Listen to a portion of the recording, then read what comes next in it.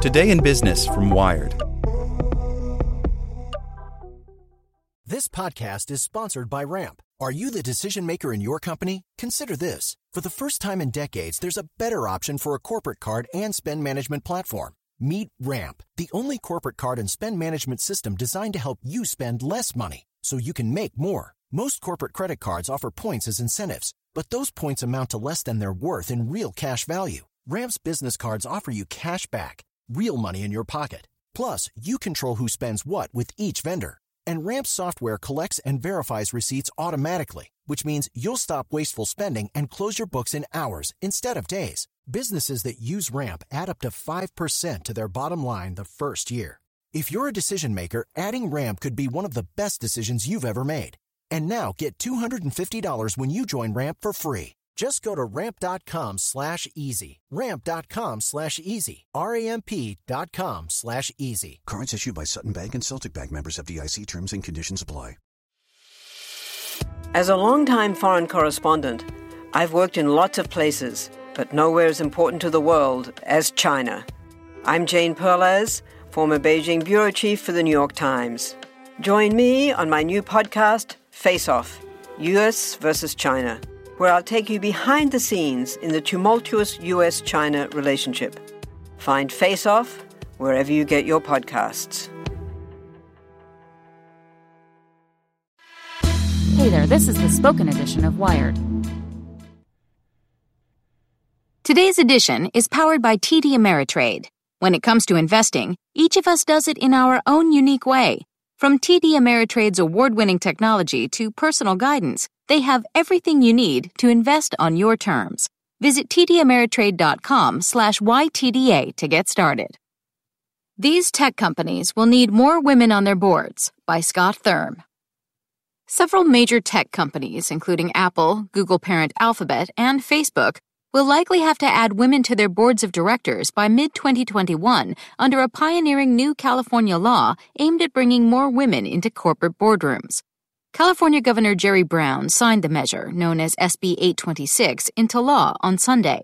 In an unusual note attached to his signature, Brown nodded to the #MeToo movement and last week's charged hearings for Supreme Court nominee Brett Kavanaugh. Recent events in Washington, D.C., and beyond, make it crystal clear that many are not getting the message about equal treatment of women, Brown wrote. It's high time that corporate boards include the people that constitute more than half the persons in America. The law, sponsored by State Senator Hannah Beth Jackson, requires all publicly traded companies based in California to have at least one woman on their board by the end of 2019. By the end of 2021, all boards must have 2 women, and boards with 6 or more members must have 3 women. Apple, Alphabet, and Facebook each have 2 women on their boards, as do chipmakers Intel and NVIDIA. Among the biggest Silicon Valley companies, Cisco, Oracle, and Netflix meet the 2021 requirement with 3 or more women on their boards. Beyond big tech, the impact of the law could be even greater. Annalisa Barrett of Board Governance Research says only 62 of the 439 California companies in the Russell 3000 stock index comply with the 2021 requirement. The others will have to add 684 women to their boards by July 2021 in order to comply, including 66 companies that now have no women directors. In a study last year, Barrett found that women account for 15.5% of directors on California-based companies, compared with 16.2% of directors on all Russell 3000 companies.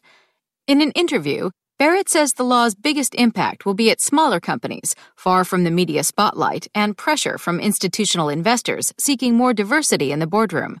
That is going to take a lot of these smaller companies by surprise, she says. But the law's reach could be stunted. In a paper posted online last month, Joseph Grundfest, a law professor at Stanford, said California can only dictate the makeup of boards that are both headquartered and incorporated in the state.